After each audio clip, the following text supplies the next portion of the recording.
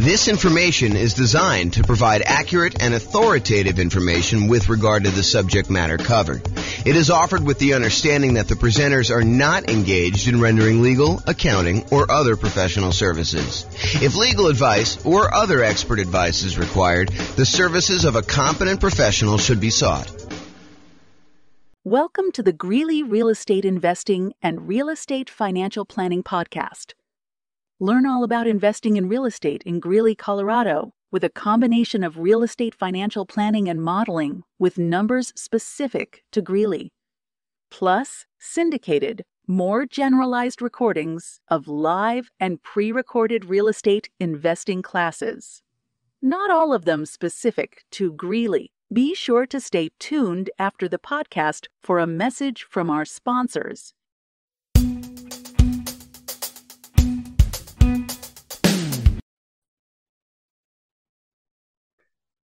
Welcome, everyone, to the Investor's Source, your source of all wealth and wisdom. I am here today. I'm Dave Goldberg, president of Investor's Source. I am honored to have with us today a friend and someone I've known for basically back to the beginning of our company about 11 years ago, James Orr. James is one of the top real estate people in all of Northern Colorado. He's been a broker for Your Castle Real Estate for many, many years, focusing now on real estate education and real estate financial advising, which is a cool thing I haven't heard of much. So welcome, James, and I want to give you a little opportunity to introduce yourself. Tell us a little bit more about your background and what you've been doing these days. Thanks, Dave. I appreciate it. I'm James Orr. I took sabbatical probably about a year and a half ago now. Did sort of like a test retirement from real estate brokerage, and it turned into more of a full-time retirement sort of thing. But in my spare time, I'm working on our software that does financial modeling of real estate investments for like mom and pop landlords, primarily. Like, how long will it take you to acquire the number of rentals you want, and how risky is the strategy you're considering versus another strategy. And so in my spare time, in my quasi-retirement, that's more of what I've been doing lately. So yeah, thanks for having me on. Oh, great to have you on. And I listened to one of your most recent seminars, podcasts, and just a wealth of information about different ways to invest in real estate, especially with changing market conditions. And I've always been impressed by your mastery of some of the creative ways to purchase real estate, and your real strength and analysis of deals and of portfolios. Really good stuff to have when you're an investor, to really know what you're doing and know all the numbers. So James, again, welcome. I think what's on the mind of most investors these days is the tumultuous market conditions that we're experiencing now and the changes, particularly in interest rates. We got inflation, we got a stock market that is plunging, if you will, just never know what it's going to do. And investors are really not used to that for the past 14 years or so. We've had kind of tailwinds behind us. Conditions have been great. That's made our lending much easier, but now things have changed. So I just want to see from your perspective as just someone in the know about how some of these things affect market conditions, what do you think is this going to mean for the real estate market? What's it meaning right now? And what do you see coming at us in the next year or two? Wow, where do I begin with that? How can I even start to do that? So the first thing I'll start with, I was thinking about this a little bit when you asked me to kind of be on and do the call. And so I went back and I did some research, and it turns out it was a good idea to do this research. So I went back and I looked through the 30-year mortgage interest rates going all the way back to 1970. And I wanted to find out, how crazy is it that we're seeing, at the time of this recording, probably around 7% interest rates, give or take a little bit if you're doing owner, occupier, investor. And I wanted to know, is this like really extreme, or is this like a still relatively low sort of interest rate?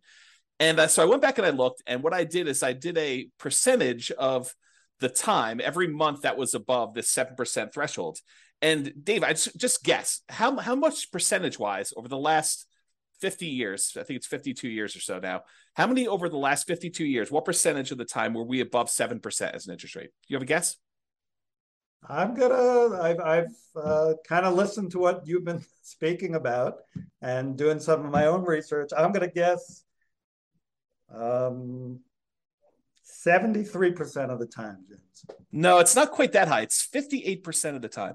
Wow. Which is still, I think, a lot higher than most folks would imagine. They think, oh my gosh, we've been seeing 2%, 3%, 4%, 5% for the last, as you said, 14 years or so. I don't know if it's been quite that long. I think when I looked at my numbers, I guess it is 14 years. 2004, I think, is the last time approximately when we were at 7%. Of course, I'm doing this without charts in front of me. I should have had those up. But if you think about that, the last time we were at 7% was like 2004 or so. So these interest rates have been really, really low. It's been abnormally low. And so we've been having this, I don't know, almost like opposite of a perfect storm, a perfectly beautiful day, where property prices have been going up, rents have been going up, interest rates have been going down. So even though property prices were going up, interest rates were going down, which meant for a while, properties were still on sale, even though the prices were higher than they were before. If you kind of think about what your monthly payment would be when you're buying the property, it's actually less than if you had bought the property the year before, right, which is crazy to think about. Right. And that's not normal, right? So I think now we're getting back to a more normal type of market, which I know people don't want to hear because they're like, oh, but when I was doing all my planning, I was thinking, oh, I'm going to buy a property this year and I'll save up enough so I'll be able to buy a property a year or 2 or 3 from now, and I'll be able to get this same 3 or 4% interest rate. And so when I do my out in the hot tub math of will I be able to retire by buying these rental properties here, I've been using 4% or 5% or wherever the number has been, and that turns out to not have been a good assumption. And I think right now we're seeing a market where demand is still really strong. The number of properties for sale is down, so we're seeing like a lowering of inventory. But there's enough demand in the market where we're still having buyers. It's not like it's gone away. And I think maybe the Fed will continue to raise rates in order to get this inflation out of control, under control. But it hasn't stopped everything completely. It's definitely slowed it down. It's not like it was. But the last, at least from the pandemic, and even before then, that is not normal. Like if you're trying to look at year-over-year numbers, a year-over-year comparison of, how much inventory we had compared to a year ago a year ago from now, or what interest rates were or anything like that, you should just throw all that away, because you're looking at all-time extremes on many fronts. All-time extremes for days on market, all-time extremes for low interest rates. And so you can't compare now to then and say, oh my gosh, the world is coming to an end because days on market is increased by 30%. Well, it increased by 30% from 25 days, which 25 days is crazy. I mean, a more normal market is 3 months to 6 months for a property to sell. So 90 days to 180 days. Right. So to think that, going from 25 days, now it's increased to, I'm looking at a chart. I happen to have this one up because it's just down there. I'm looking at this. We're probably at around 60 days or so for that. So even if it's doubled, that's still lower than normal. It's lower than what a typical market would say. So what was the question again, Dave? I'm off on these tangents here, but I want to make sure I answer your question directly.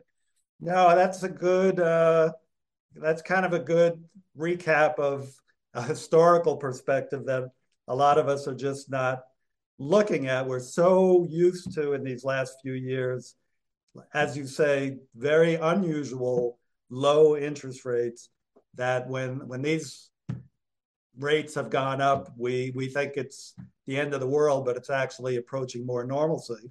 Yes. So the question was, with that, what is happening in the market right now? Is that causing, is it the end of the world? Is the market plunging? Is real estate, we'll get into this later, but should we all be abandoning our portfolios now and saying this is not going to work anymore? What are you seeing in the market?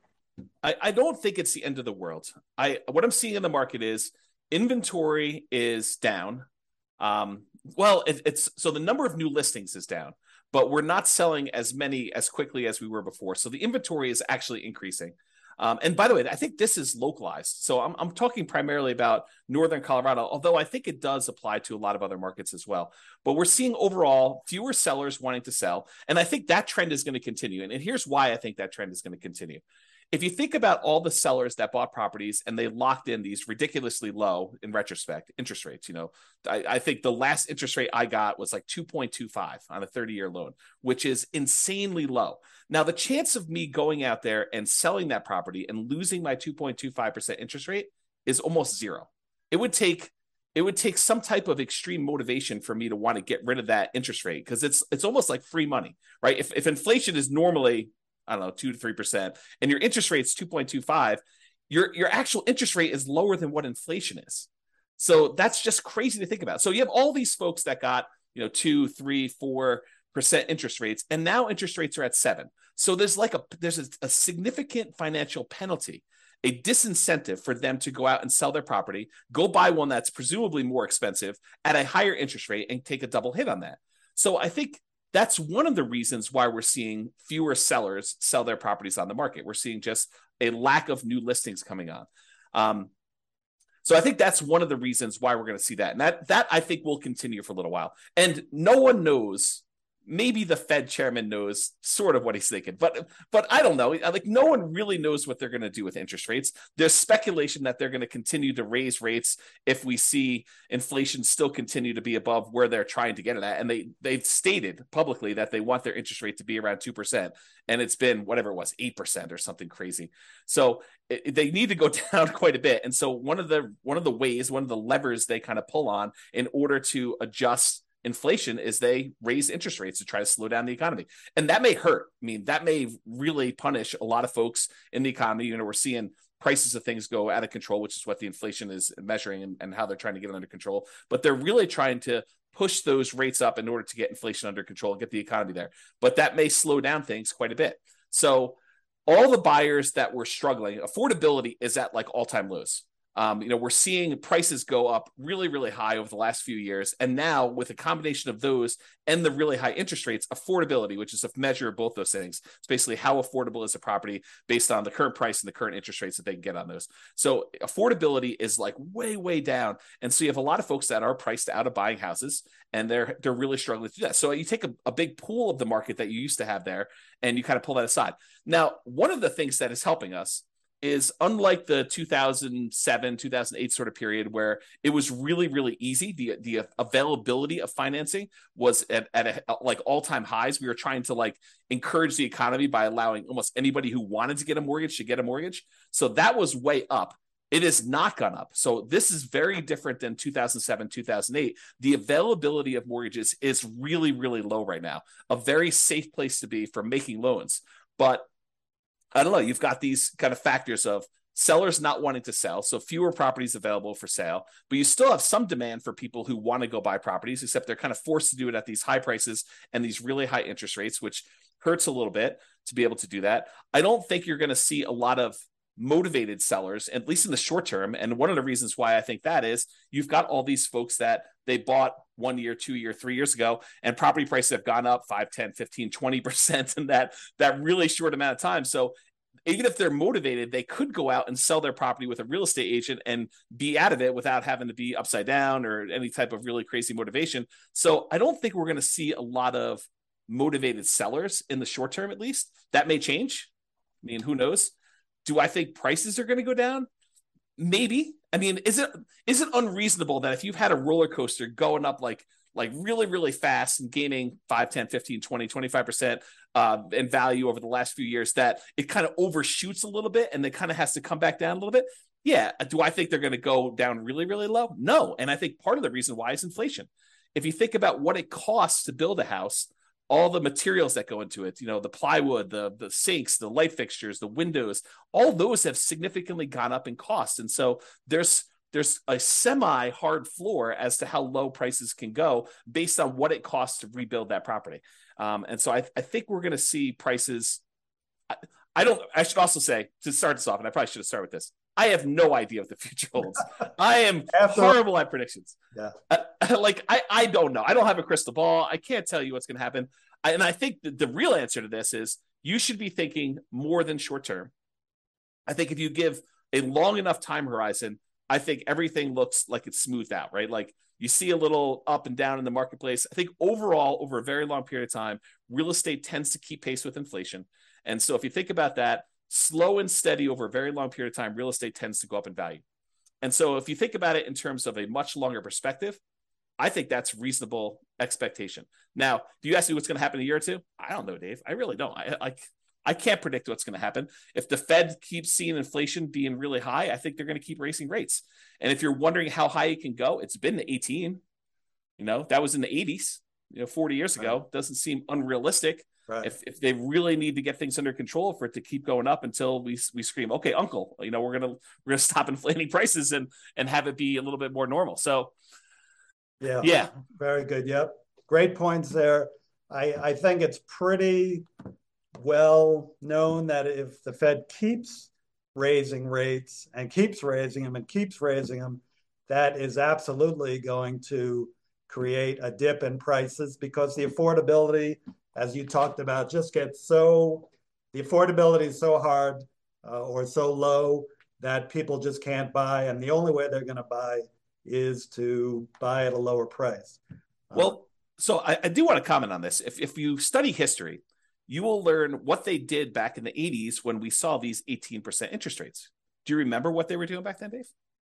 I was young, kind of like you were back then. Okay. Yeah. So if you go study history, we had all these types of taking over debt or doing wrap financing or things like that, where sellers were then saying, okay, we realize 18% interest rates are really hard. Only some people are going to be able to qualify for those. We'll go ahead and we will carry back financing for you. And if you've got a seller who has a 3%, 4% loan, and they have a bunch of equity, maybe they're willing to do wrap financing where they say, okay, we'll accept payments of whatever it is, $1,800 a month on this particular house, and we'll carry that for 2 or 3 or 4 or 5 years or whatever the period of time is, and I'll make payments on my underlying 3% financing rate, and we'll just keep that there until you go buy a property. And so I think there are solutions to that which may, help slow down stuff. This is like the tools that come out in your toolbox. When the market got really, really hot and we saw these multiple offers, real estate agents switched to having certain types of tools we use in these extremely hot multiple offer type markets. And those are going away. I mean, they're not completely gone. We still see occasionally multiple offers, but they're not as prevalent as they were a year ago or 2 years ago. But now maybe we're switching over to this wrap financing, loan assumption. You find an FHA loan if you're an owner occupant, you want to buy a property, move in there, live there for a year, and then convert it to a rental. Strategy like that, where you kind of go do that. I mean, you can go take over existing FHA financing at the old 3.5%, 4% loans. And so I think there's enough of those out there that's an opportunity for some investors, depending on what stage of their career they're in. Yeah, I'm glad you brought that up because I know that's one of your specialties. As I mentioned, the creative financing. I think in the last number of years, the market has been so hot that sellers have had the hammer, and buyers with some of the creative ideas you're talking about, assuming mortgages, wrap financing, lease options. I don't know if you mentioned that yet, but I know you would. They just haven't been as much in demand because, again, sellers have had the hammer, and those are really more buyer tools. But now with rising interest rates and the other market forces, we're coming to more of a balanced market between buyers and sellers, where some of these tools used by buyers can come into play. So it's great to hear about those. That kind of leads to the question of, so let's make the assumption rates are going to continue to rise. Yeah. Does that mean do you think the real estate market is going to die then, or is there still opportunity for investors out there, starting with some of those tools that you mentioned, and maybe you can get a little deeper into some of those too? Yeah, I do think there's less opportunity. I don't think the real estate market is dead. Historically, before the last really hot market, whatever that's been, depending on how you measure it. But historically, real estate investors have added liquidity to the marketplace. So if you think about a seller that has had a hard time selling, it's typically the real estate investor that comes in, solves whatever problem that particular seller is facing, whether it's the property needs repairs before they can actually sell it retail and get a loan from a traditional retail buyer, or they need to sell very, very quickly, and so there's not enough time for them to do it. But like all the problems the seller has typically had, historically, what a real estate investor has done is they've come in and they've added liquidity to the marketplace and solutions to those particular problems. So we've had a period of time where almost any property that a seller wanted to sell, whether it needed work or they needed to sell quickly, they could put it on the market and have 10 offers within, 30 days, and so there's been less of a need for a real estate investor to come in when sellers had other solutions. And I think we're heading back to a period where some sellers, not all, but a increasing percentage of sellers, and it's a relatively small percentage, but an increasing small percentage of sellers are going to need those solutions again. And now the other thing that's kind of interesting is we as individual mom and pop, real estate investors are not the only people in this space anymore. There are large companies that are doing these iBuyer programs where they'll come in and they're advertising very heavily, and they'll come in and they'll buy a property and they'll immediately put it on the market and resell it or something like that. But I do think that there is room for mom and pops to come in and offer niche solutions, especially in markets where these iBuyer type companies are not in. So I think, yes, in the more traditional sense, all these creative solutions and trying to buy properties at a deep discount where they need to come in and do work and they have enough room in there to hold the property for 3 or 6 months or whatever it is in order to get the property sold, and opportunities to use money like yours in order to be able to go buy and fix and flip properties. I think those solutions are still available, and all the creative ones are available as well. And then I think the like meat of the market, because I think just looking at the numbers, there are more mom and pop landlords, people that are buying properties for long-term rental, than there are people doing fix and flips. I think the numbers are skewed more toward buy and hold. And you could correct me if I'm wrong on that, but that's my gut feeling in the marketplace. It's just number of transactions that happen based on one or another. So the question that becomes, are mom and pop landlords, people that are buying properties to rent out, are they have an opportunity in our upcoming market if interest rates stay where they are? And I think yes, but there's a whole bunch of caveats to that.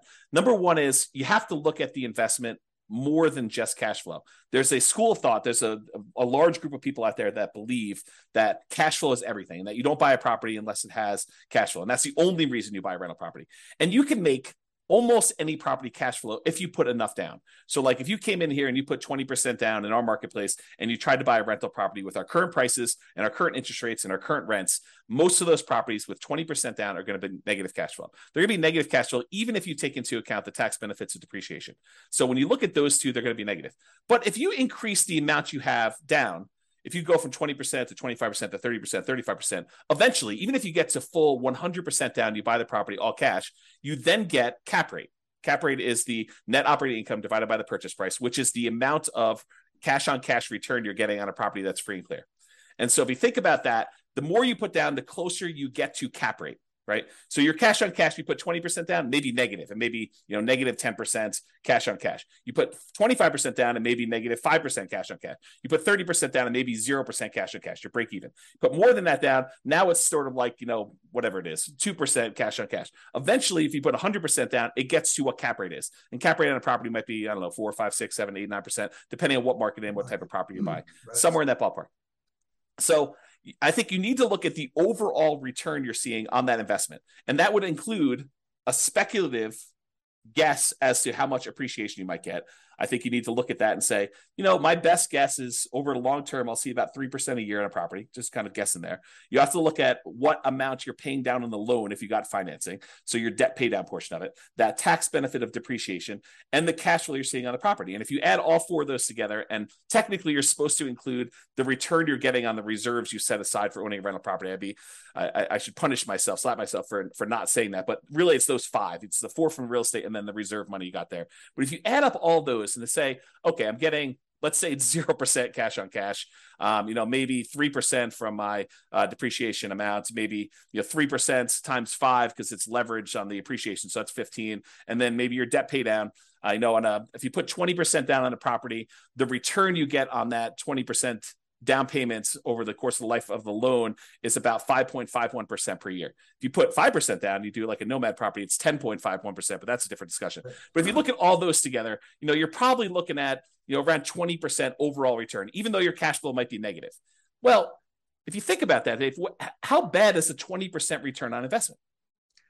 James, that's still a good return in anybody's book. Yeah. And so I think that's the thing you need to look at. You just say, okay, look, cash flow is ugly. And I definitely need to set aside the money for that negative cash flow. If I'm going to buy a property and it's going to be negative, you have to say, okay, I need this amount for down payment. And let me go ahead and set aside a year or 2 or 3 of negative cash flow up front just to be prudent about this and kind of hold that. But then I think over time, rents tend to kind of creep up with inflation a little bit. And so eventually your negative cash flow will go down. And maybe a year, 2, 3, 4, 5 years from now, you'll have break-even cash flow or positive cash flow, and then the investment characteristics look different. But even during that time when you have negative cash flow, the overall return is probably pushing 20%. And you have to run the numbers to find out what this means. But then you got to decide, okay, I've got this 20% down, 20% return type of investment I can make if I buy these rental properties. What else is out there that I could invest in? Well, I could do stocks, I could do crypto, I could invest in your fund, I could do all these different things in order to get a return on my money. Of those, and the risk measure of those, because each one has its own different risk characteristics. Investing in stocks is very different. Investing in bonds versus savings versus CDs versus your fund versus real estate. All of those have different just risk characteristics. And so you say, for the amount of risk I'm willing to take and the return I'm willing to get, which one of these makes sense? And I think for a lot of folks, real estate still makes really good sense to do over the long term. If you tell me I'm buying it and I'm getting out in 6 months, I don't know. I mean, unless you're going in there and adding value by doing some type of fix and flip, or you're adding some type of value to the property. If you're just doing it to speculate in the market, probably not, especially since the cost to get, especially out of the investment, tend to be pretty significant in real estate compared to other investments. But I think you look at that and you think, where else can I get this return? And is that a worthwhile risk to return kind of trade-off for me to make? And I think for a lot of folks, it is acceptable. Awesome. Of course, my fund is number one, but real estate is a close second. Actually, I've invested in both and done very well in both. Just want, I think just to kind of summarize what you said, and you gave us some great information there. It's just, it might be a tough time now to buying is a little bit, you're going to pay a little bit more, your cash flow may not be even positive in properties you're going to pick up. But historically, and as you said, historically, we're really not that much higher now with rates than we have been in the past. The greatest builder of wealth has always been real estate and should continue to be. You still got to buy very intelligently and hold for the long term, but real estate can still be a great investment over time. Dave, I want to add one more thing to this discussion if we can. So I did a podcast episode. It's probably like 2 weeks ago now. And one of the questions that came up was, with interest rates at 7% and having this negative cash flow with a reasonable 20% or so down payment, is it better for me to go ahead and save up money to buy properties free and clear, where I get rid of the kind of like the interest rate component of this, where I have negative cash flow, or it's ugly to have this negative cash flow on a property? And so I went and I did some analysis, and for just this one kind of sample case, it's a reasonable person saving 15% of their income.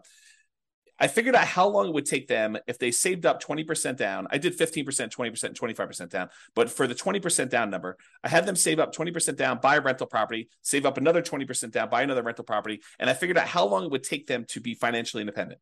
Then I had the same exact person saving the same exact amount of money, buying the same exact property, but instead of putting 20% down, they saved up until they had to buy the property free and clear, where they didn't have any mortgage on it at all. And so the question I have for you is, how much longer did it take the person who is saving up to buy properties free and clear to be financially independent as the person who is putting 20% down and buying leverage rentals? What do you think the difference in time it took was? I'm going to guess 1 year, James. Oh, so you must have seen my presentation. I did. It's so surprising to people when I tell them. I was blown away by that. Right. It's so I'll say it out loud so that everyone can be very clear of what we just said. The person who saved up 20% down, bought a rental property, then waited until they had another 20% down, bought their next rental property, and they kept buying those rental properties as quickly as they could until they got up to 10 rentals. And then how long did it take them to get to the point where they had enough money coming in to be financially independent versus the person who saved up and bought the property free and clear with no loan at all? And it took them like 20 something years to buy their first property to be free and clear. And then the next one was much, much faster because they had a lot of extra savings from that one rental property. But it only took them 1 year more to be financially independent than somebody who is buying the rental properties and buying them with 20% down. And I think that blows people's minds. So if somebody is out there thinking, it's really hard for me to pull the trigger in this market, just save money. Invest in something else. Invest in your fund or invest in stocks or whatever makes sense for you in the meantime, while you're waiting to save up your money. And then when you're ready to buy a rental, whether that's buying a property that's free and clear or buying a property with 50% down where now it does cash flow, or 30% down, or whatever the numbers make sense. But don't stress out. It's not that much longer for you to be financially independent if you take your time and you save up and you buy these properties free and clear. And the risk dynamics of a free and clear portfolio, very different than the risk dynamics of someone putting 5% down or 20% down or 25% down and buying rental properties. So a lot of good points there for people think highly leveraging is the way to go. And I'm not going to poo-poo that because I did that, but I've also done the strategy of buying and paying down properties and having them free and clear. And that for me and other investors I know has worked really well, getting properties paid off. Yeah. So looking to wrap up now, I think, again, what's on the mind of a lot of investors, James, is like, how is what's happening now different than what happened in 2007, 2008? How would you describe what's different? I mean, you started explaining that already, that, conditions are different now, but maybe you can wrap up with that. Do you think we're heading into another 2008 or are things different now that we're not going to see a crash and maybe more of just a leveling out of the market? Yeah, so I can't predict whether or not we're going to see a crash or a leveling out. I really don't know. And I would have thought, if you had asked me, like right when the pandemic was hitting, what was going to happen in the real estate market, I would not have predicted it's going to go up, whatever it is, 30% in 3 years or something like that. I would not have thought that at all. And so my prediction skills are very lacking. I will tell you, looking at the numbers, the real estate market is very different than it was in 2007, 2008. So the number one thing I could think of off the top of my head is the availability of credit to people with questionable credit scores is very different. Like, we were giving loans to almost anybody who wanted a loan at that point. And we were giving a lot of them, nothing down or, 3%, 5% down loans to people that probably shouldn't have been getting loans at all. And then on the back end of this, we were basically packaging those up, calling them A+ type of loan products and selling them, securitizing them on the market, which was another issue altogether, because then we had all those fail and it kind of compounded. Derivatives and things like that. Yeah. And so I think that's very different than we saw before. I also I don't remember seeing us have this massive of a run up leading into 2007, 2008. And we have here. So a lot of the folks that bought a property, even 2 or 3 years ago, they've got a huge cushion of equity. In fact, if you look at how much equity we have now in our properties as a whole, like this, the whole country, I think we're at all-time highs. I think the amount of equity we have sitting in our properties right now is at all-time highs, which was not how we were in 2007, 2008.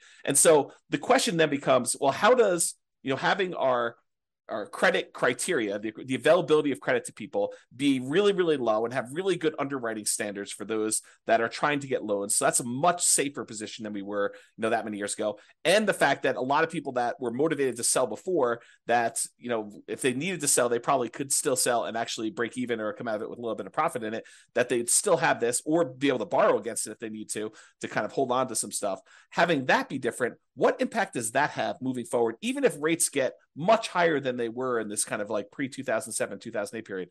And I think that that's going to make a big difference. I don't know if it's going to save us from whatever might happen. I mean, because I'm sure we could screw it up if we wanted to, right? There are things the Fed could do.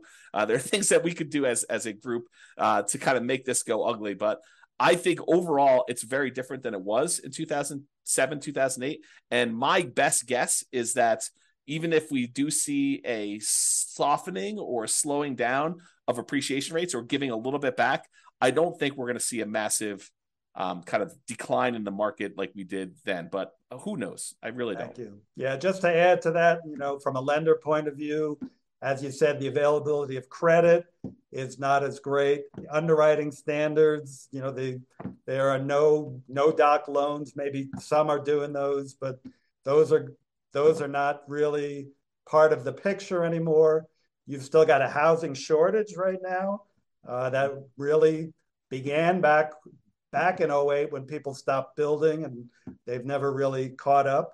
And you have, like in areas like Colorado, still high desirability, which is going to keep people coming and propping up those prices.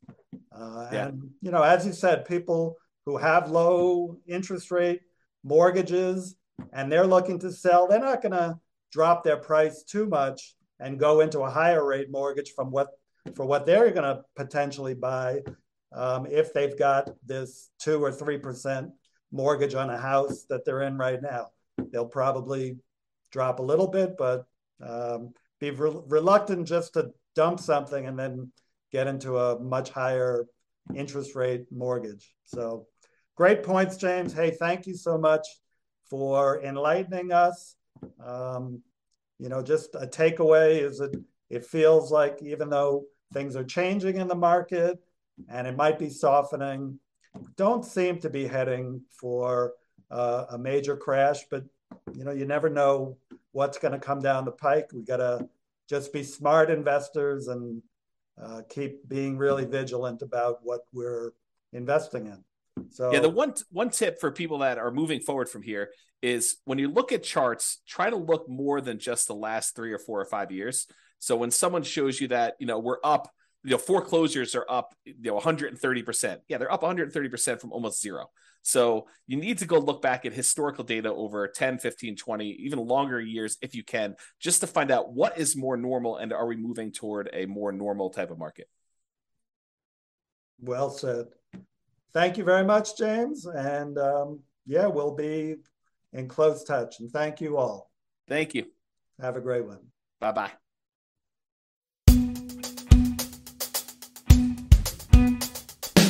With home prices up, mortgage interest rates up, and rents up, but not quite enough to counteract the higher prices and interest rates, cash flow on rental properties in Greeley is harder than ever. Book a call with the Real Estate Financial Planner to apply our proprietary 88 strategies to improve cash flow on your rentals. See the show notes for a link to schedule your call and improve your cash flow today.